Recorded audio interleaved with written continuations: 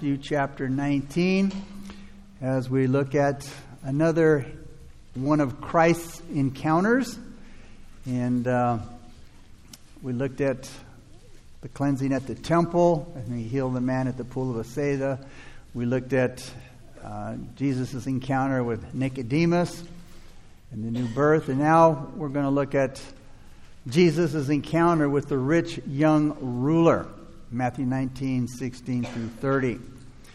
And this encounter of Christ is one of those occasional times in the Bible where Jesus is recorded where he's giving a personal call to someone to follow him. Now, usually when he called people to follow him or someone to follow him, it was always an indirect call whenever he taught, like in the multitudes. You know, and we know that others receive personal calls that aren't specifically recorded in Scripture, like the 12 disciples. You know, when Jesus spoke to the crowds and multitudes and he said, "Come follow me," he wasn't going, you know, anybody in specific. It was an open invitation for anybody in the crowd to follow him. But then there were those that he pinpointed and said, "You, come follow me." And that was the case here with the rich young ruler. But there are just a few times in the Bible when the particular individual is called to follow him. Here in our lesson this morning, as I said, it was the rich young ruler. But he rejected Christ's call. Why? Because he loved his earthly riches more than he loved spiritual riches. The incident is found in Matthew, Mark, and Luke, the Synoptic Gospels. We have this record of the rich young ruler and Christ in the three Synoptic Gospels. Jesus was at this point making his last trip from Galilee to Judea before he was crucified, and huge crowds were following after him. Now, the rich young ruler, in his coming to Jesus, it really looked like he was for real on the surface. But as we're going to see, he wasn't for real. He wasn't sincere. His interest in Jesus wasn't from the whole heart. And he would have fooled a lot of people. But he didn't fool Jesus, because the Bible says that Jesus knows man's heart. He knows what's in us. We can't fool him in any way, shape, or form. And when Jesus called this rich young ruler to follow him, that's where it showed that the young man wasn't sincere. As Jesus and his disciples were making their way through Perea, a man came up to Jesus with a question. And it was a question that was probably weighing heavy on his heart and on his mind for some time. Something that he really wanted an answer to. It was the most important of all questions. And it had to do with salvation. It's the most important question that we need to ask. How is a person saved? How do I become saved? How do I make sure I'm going to heaven? And the person who came up to Jesus had a lot of things going for him. That is, by the world's standards. He was rich. He was young. He was prominent. He was clean. He was bright and reverent. He was rich, according to our chapter here in verse 22. That is based on worldly standards. He possessed things. And again, he was wealthy. He was young, according to verse 20. He probably wasn't more than 40 years old, maybe even younger than that. He was prominent, according to Luke 18:18, because he was called a ruler. And this could mean that he was probably one of the officials in charge of the local synagogue. A man of reputation. And this was true all the more because he was clean, according to verse 20 here. A man of excellent outward appearance. Excellent outward appearance and behavior. An honorable individual. He was bright. He was eager. But he had this problem on his heart and on his mind. He hadn't found that one thing that had put his soul to rest. And if you go back to your days before Christ, I think we could all attest to experiencing that thing that we hadn't found that put our souls to rest. You know, we lived our lives, we went out and we did whatever we were doing, whether it was partying or alcohol or whatever it was, and we thought we were doing good, and yet we were still missing something. We weren't completely satisfied in our life. This rich young ruler hadn't found that one thing that was going to satisfy him, or you know, he wasn't happy. He hadn't found the thing that would put his soul to rest. So he was anxious to solve this problem. And Mark 10:17 says he came running to Jesus. He came running to Jesus. And we see last that he was reverent, which is clear by the fact that we find out here that he knelt before Jesus, as the reference in Mark seems to show us. So let's begin now with verse 16 of chapter 19. And the young ruler asks, "Good teacher, what good thing shall I do?" Notice, "shall I do that I may have eternal life?" So he thought there was something that he could do to be saved, to find eternal life. Now, there is a slight difference in the question, that is asked in the three synoptic Gospels, Matthew, Mark, and Luke. Jesus is called teacher here in Matthew. He's called good teacher in Mark and Luke. The ruler says, "What good thing?" in Matthew, and in Mark and Luke he says, "What thing?" Now, he also says in Matthew here, "that I may possess." In Mark and Luke he says, "that I may inherit."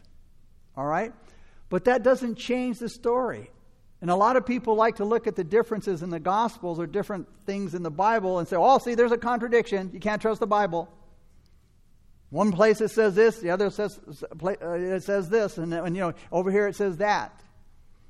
Well, understand, a document can be totally inspired and free from error without it being word for word. Matthew, Mark, and Luke aren't reading off of some document. Each one of them saw the same thing, but you see, they're recording the incident in their own personal way. For example, if I chose 4 of you from the congregation right now and I said, "I want one of you to go on each side of the building, one over here, one on the front, one back, and one on the east side," and then I asked you to write down, describe for me what the building looks like.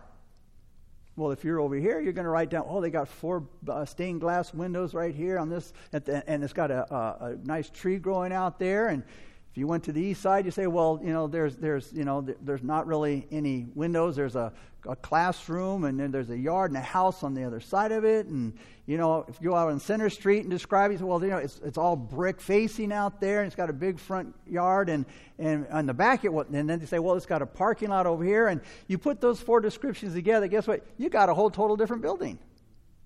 Not really. You got 4 people describing the building the way they saw it. But it's the same building. So it's the same thing here. The writers are describing this incident of Christ meeting the rich young ruler in the way they saw it. So again, there's nothing contradictory. And so again, they just describing it in their own words and in their own way. So if you want to know about salvation, all right, go to Christ.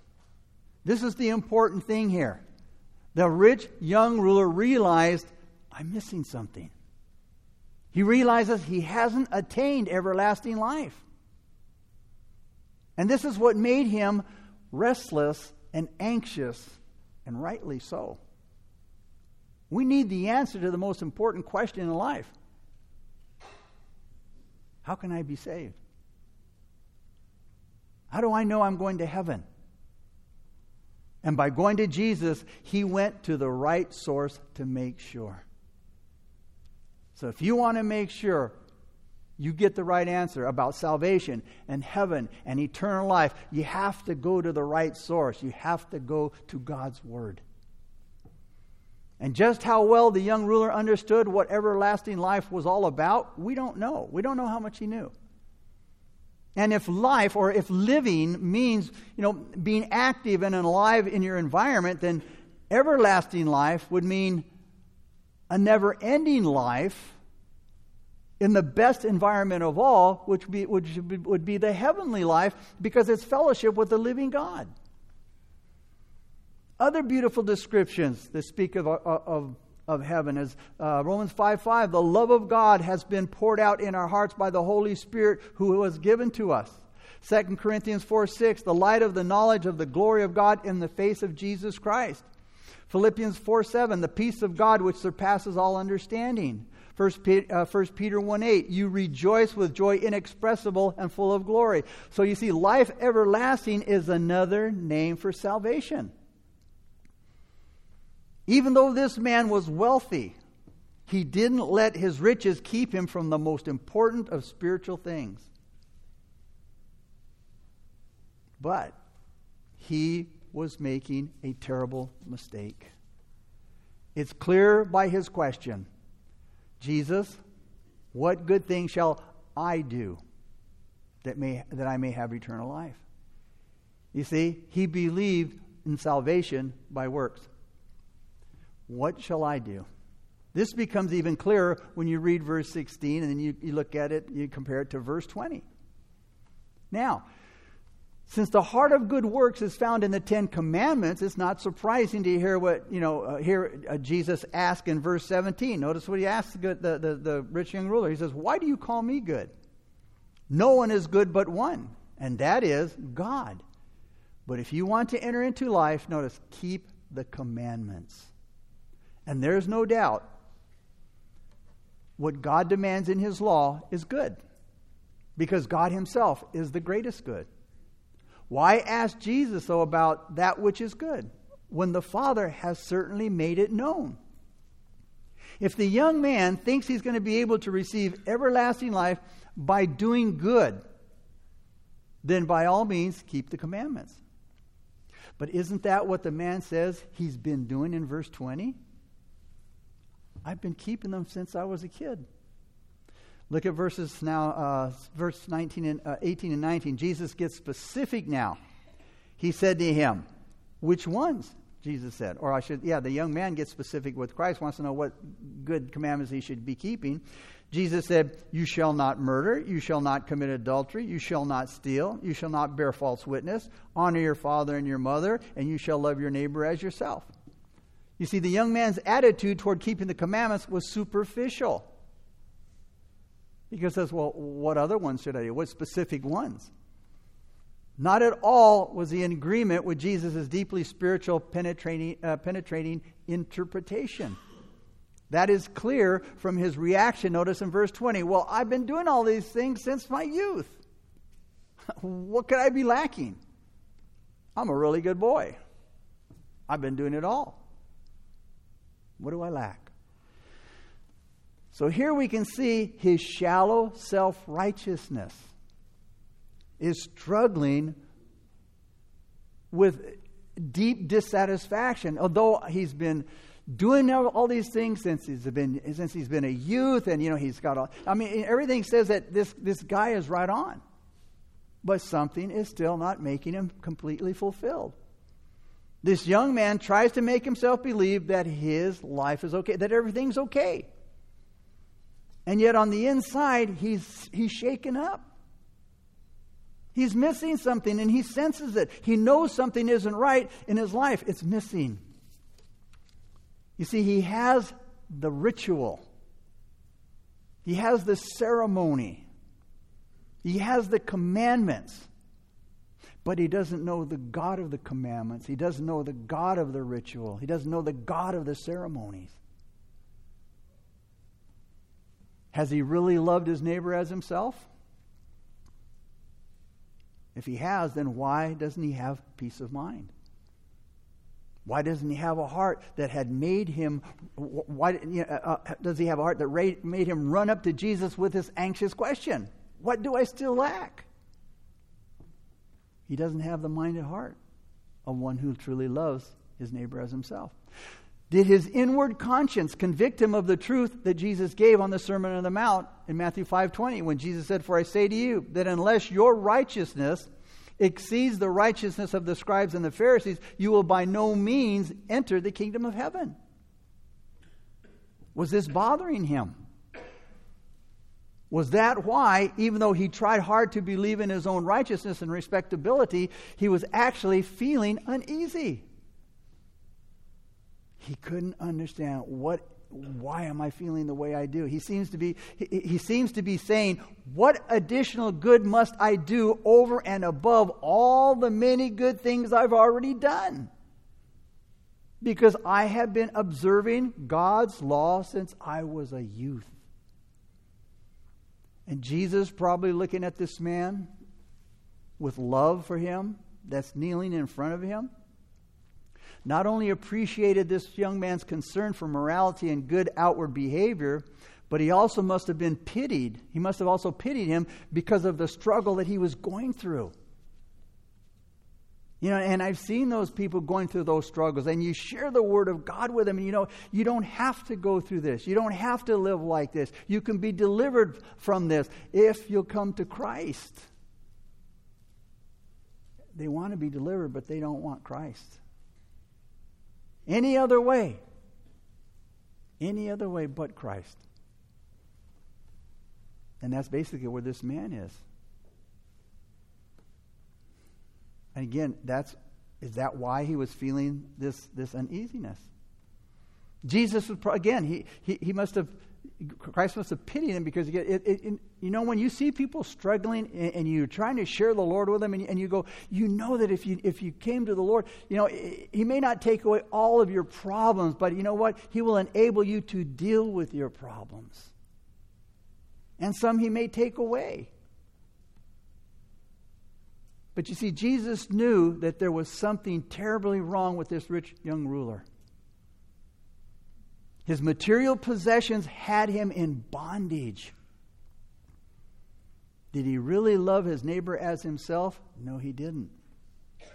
Was he really willing to follow God through Jesus Christ everywhere that he would lead him? No, he wasn't. As verse 21 shows us, notice. Jesus said, if you want to be perfect, go, sell what you have and give to the poor, and you will have treasure in heaven. Now, by what Jesus is asking here, isn't he basically supporting salvation by good works? Hey, go sell everything you have and give it to the poor and you'll be saved. Shouldn't Jesus have told the rich young ruler, trust in me instead? Well, that's exactly what Jesus was doing here. Because you see, without total confidence in and self-surrender to the one who was giving the order to the rich young ruler, he couldn't be expected to sell everything he had and give the proceeds to the poor. Did he really want to be perfect? Which means fully mature. Well, this was the test here. If he obeys the Lord's commands, he will have treasure in heaven. And the reference to treasure is to all of those blessings that are heavenly in quality and experienced completely. They're reserved for God's children in heaven, and of which we can experience a foretaste even now. And it's important to see that Jesus added with that, go sell all that you have and give it to the poor. Jesus followed that with, and then come follow me. Because you see, following along with preparing for active witness bearing would imply that the rich young ruler must learn to deny himself and take up his cross, and as a result, he would no longer be able to devote himself to serving mammon. You see, if he got rid of the possessions that he was in bondage to, and he gave them to the poor, and he followed Jesus, he wouldn't have time to be devoted to his possessions. He'd be out witnessing for Christ and serving Christ instead of serving mammon. But his answer to Jesus was terrible. Look at verse 22. When the young man heard that, in other words, go sell all that you have and give it to the poor. When the young man heard that, it says that he went away sorrowful. Why? Because he had great possessions. He was sorrowful. Mark says his countenance fell. With the two choices in front of him, to either surrender to Jesus or hang on to his material wealth, he chooses his material wealth. The demand Jesus made on this confused man was the right one for this particular situation and state of mind. Because you see, the Lord doesn't ask everybody to do the same thing. For example, Abraham was asked to make a sacrifice. The rich young ruler here was asked to make a sacrifice. But the sacrifice that Abraham was asked to make was by far greater than the young ruler's sacrifice. But you see, the difference is Abraham's willingness to make the sacrifice proved that he was a man of genuine faith. The rich young ruler, on the other hand, who was asked to make a much lesser sacrifice, refused, proving that he didn't have the faith by which salvation is accepted. Paul said, "For by grace are you saved through faith, and that not of yourselves, it is the gift of God." The man thought he could be saved by himself, by the things that he did. Jesus knows it's an act of faith. Abraham placed his trust in God. The young ruler placed his faith in his goodies, in his riches, in his possessions. That was the difference. The young ruler had a lot of property. Now, the problem wasn't that he had a lot of property. The problem was that the property had him. He owned a lot of, and again, it wasn't that he owned a lot of property. The problem was that the property owned him. It had him tightly in its grasp. Verses 23 and 24. Then Jesus said to his disciples, "Assuredly I say to you that it is hard for a rich man to enter the kingdom of heaven. And again I say to you, it is easier for a camel to go through the eye of a needle than for a rich man to enter the kingdom of God." Wealth makes it hard for a person to turn to Jesus for salvation. Why? They trust in their wealth. People who have money don't need God. They don't need to pray. They can shell out the money to fix their problem. They can shell out their money for medical expenses that others might not have. They don't worry about making the rent. They don't worry about, a lot of the things that we worry about or have difficulties with sometimes in our lives.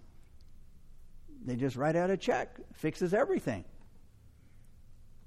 That's why Jesus said it's hard for those who are rich to get into the kingdom of God. Makes it hard for a person to turn to Christ because their trust is in their wealth. Deuteronomy 8:17 says, "Then you say in your heart, my power and the might of my hand has gained me wealth. And you shall remember the Lord your God, for it is He who gives you power to get wealth." This first part of Deuteronomy 8:17 is where a lot of these health or wealth prosperity teachers say you shouldn't be poor, because they read this to you. Then you say it says, "My power and the might of my hand has given me this wealth." And they'll take this and say, "See, you're not supposed to be poor. My power and the might of my hand hath gained me this wealth." And yet it says, "You shall remember the Lord your God, for it is He who gives you the power to get wealth." You see, He gives you the ability to get wealth. And again, there's nothing wrong with having money. There's nothing wrong with being wealthy, as long as they don't possess us.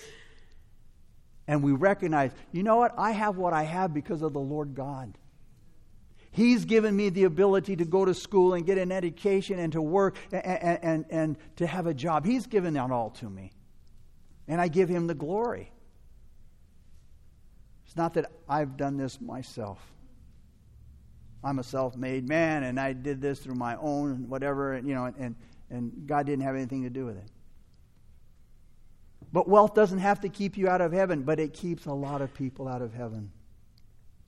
When He said it was easier for the camel to go through an eye of a needle than for a rich man to get in the kingdom of God.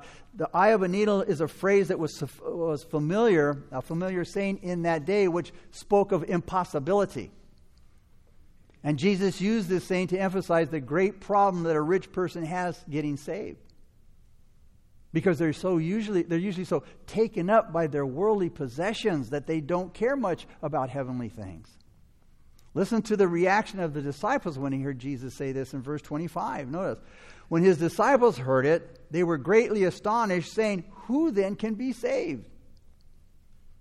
And these words show that their great astonishment wasn't just a momentary thing, but it lasted for a while. Because for them to come to this conclusion, they probably had to think that even though not all men are rich, and some are even poor and want to become rich, that all men, rich and poor alike, trust in their riches so they can't be saved.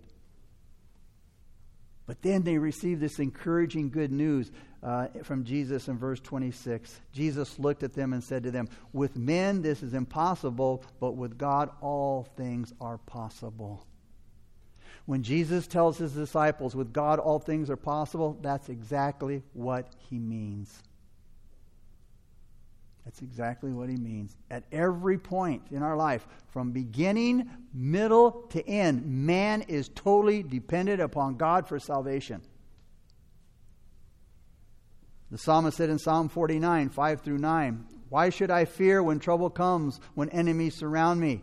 They trust in their wealth and boast of great riches. Yet they cannot redeem themselves from death by paying a ransom to God. Redemption does not come so easily, for no one can ever pay enough to live forever and never see the grave." Notice the psalmist says, hey, you can't pay God enough to be saved. It's costly. The cross shows you how costly redemption is. If he is to be saved at all, he must be born again, John 3:3 tells us. And even though the rich young ruler reaches out to God here, in order to do this, he has to be enabled and supported every day, every hour, every minute, and every second by God's all-powerful grace, from the day we get saved to the day we die. We're supported by the almighty grace of God every moment, every hour, every second of the day. But here's the problem. The young man's religion, which was the current religion among the Jews of that day and age, there was no room for him in his religion for salvation, for God's salvation. That's why he stood condemned here.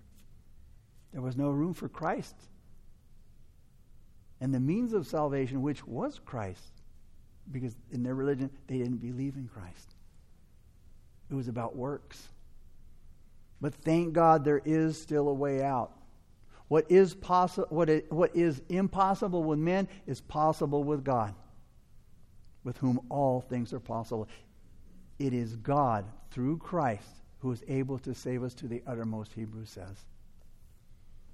Now Peter, he's still thinking about what Jesus said here to the rich young ruler in verse 21. Jesus asked him, the rich young ruler, to sell all that he had and give it to the poor. And was promising the rich young ruler, if he did this, he would have treasure in heaven. And then Peter, he reacts to what Jesus said. Notice in verse 27. "See," he's speaking to Christ. Jesus said, Peter said to the Lord, "We have left all and followed you, Lord. Therefore, what shall we have?" Now, didn't the 12 disciples do exactly what Jesus asked the young ruler to do? They had left everything, businesses, families, and they followed Christ. The answer would seem to be clear, that the 12 disciples would also have treasure in heaven then. But Peter doesn't seem to be totally sure about this, because Jesus had also declared that with men it is impossible to be saved, and that it is God alone who imparts salvation. And then Peter and the others, they get a very comforting answer. Jesus reassures them in verses 28 and 29, but that's followed with a warning in verse 30, as we'll see. Look what Jesus told them in verse 28.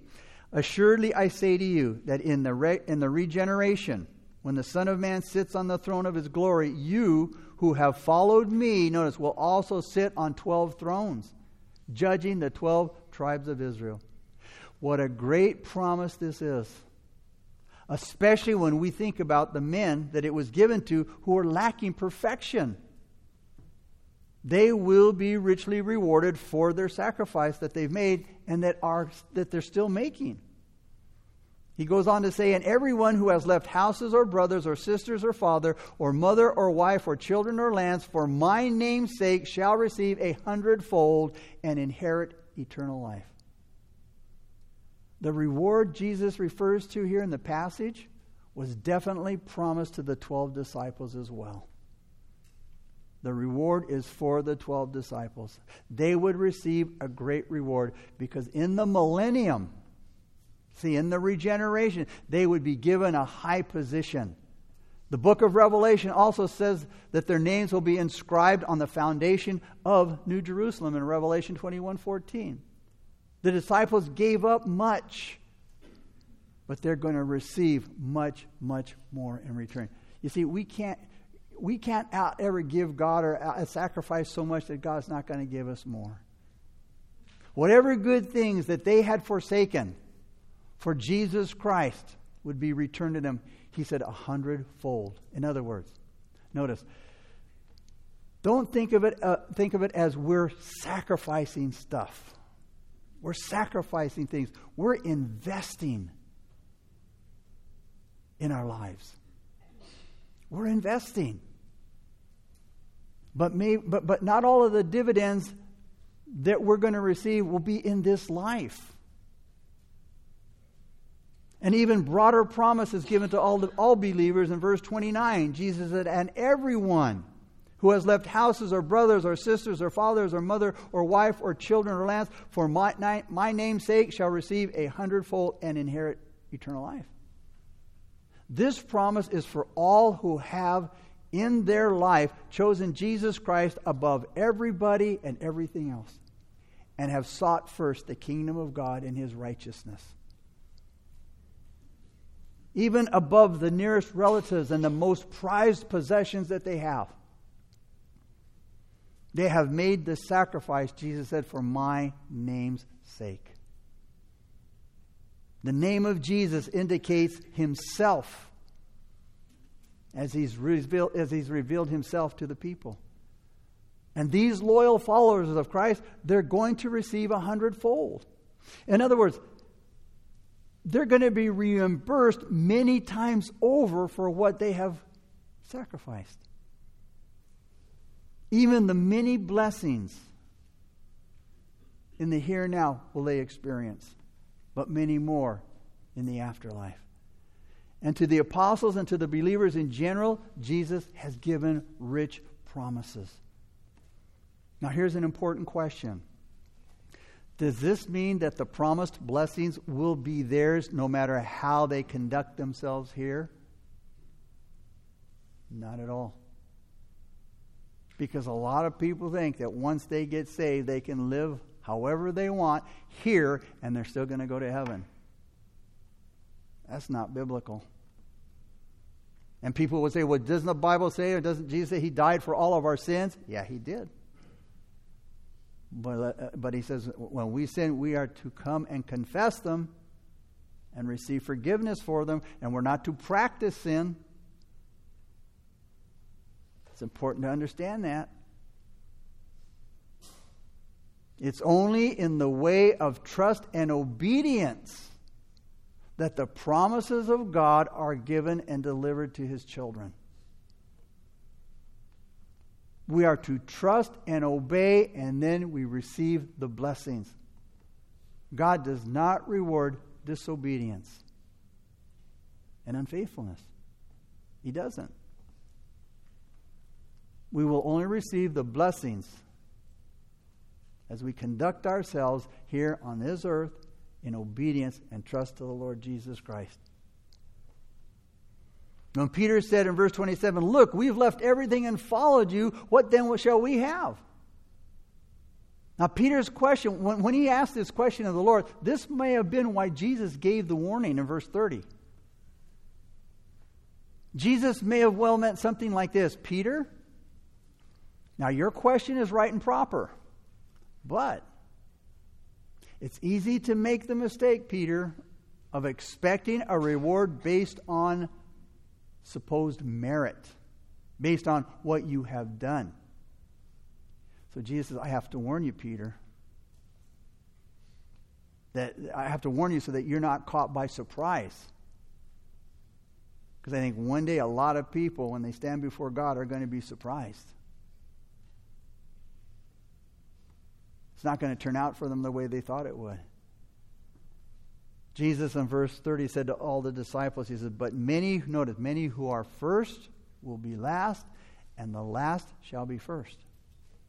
Jehovah said to Samuel in 1 Samuel 16:7, the Lord does not see as man sees. Notice that.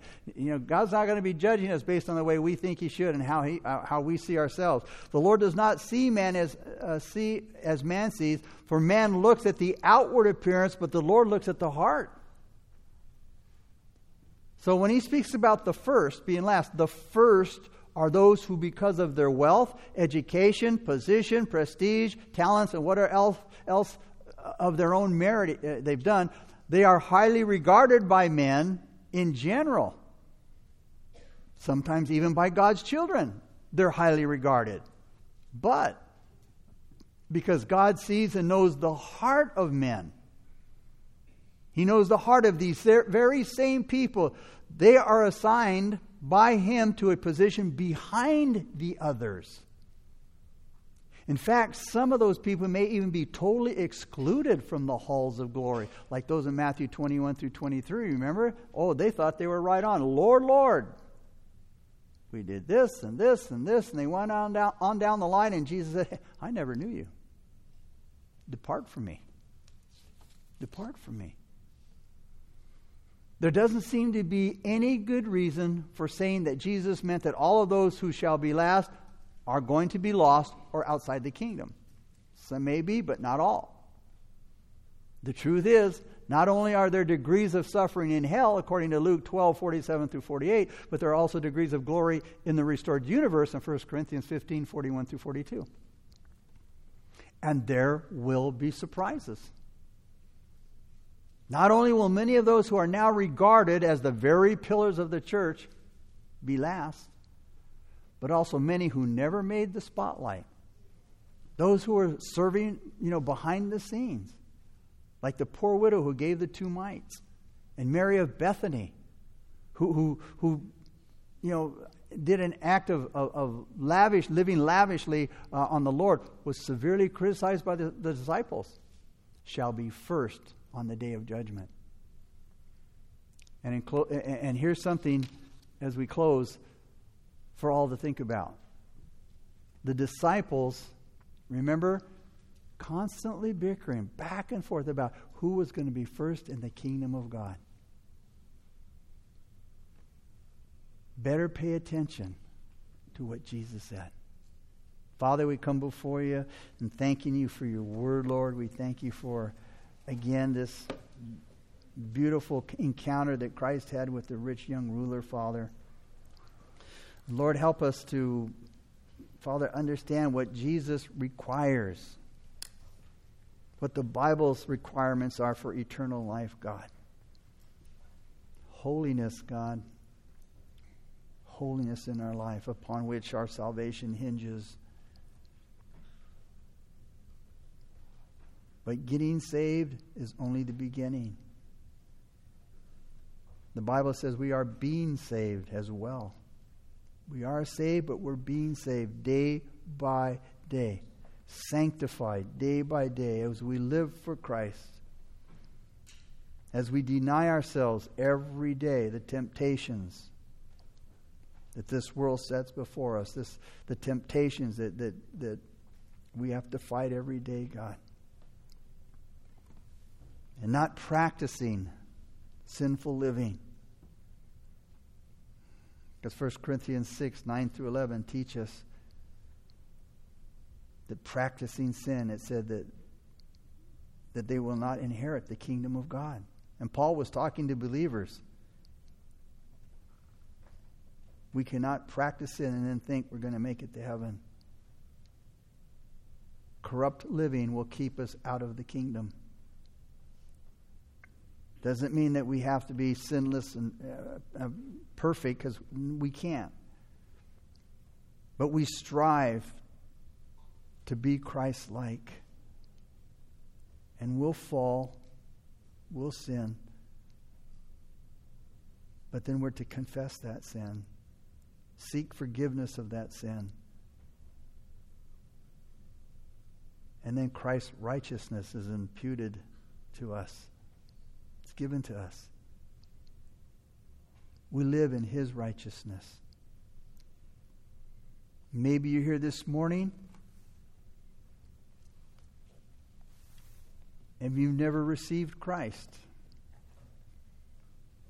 Or you're not sure if you're going to heaven. Or maybe you thought, like a lot of other people, that I'm a good person, I've done a lot of good things, and that should get me into heaven. No, it won't. Only Jesus can get you into heaven.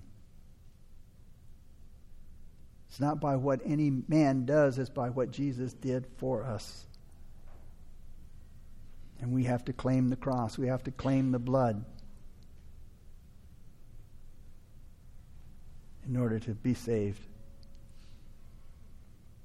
The worship team's going to lead us in a song right now. And if God's word is spoken to you and you recognize, like the rich young ruler, I'm missing something. I don't feel fulfilled. I'm not satisfied. Then it's Christ that you're missing. So as we worship, if you want to receive Christ as your Lord and Savior, you get up out of your seat, make your way down the aisles to the steps up front, and I'll meet you there. When the song's over, we'll pray together, a prayer of faith.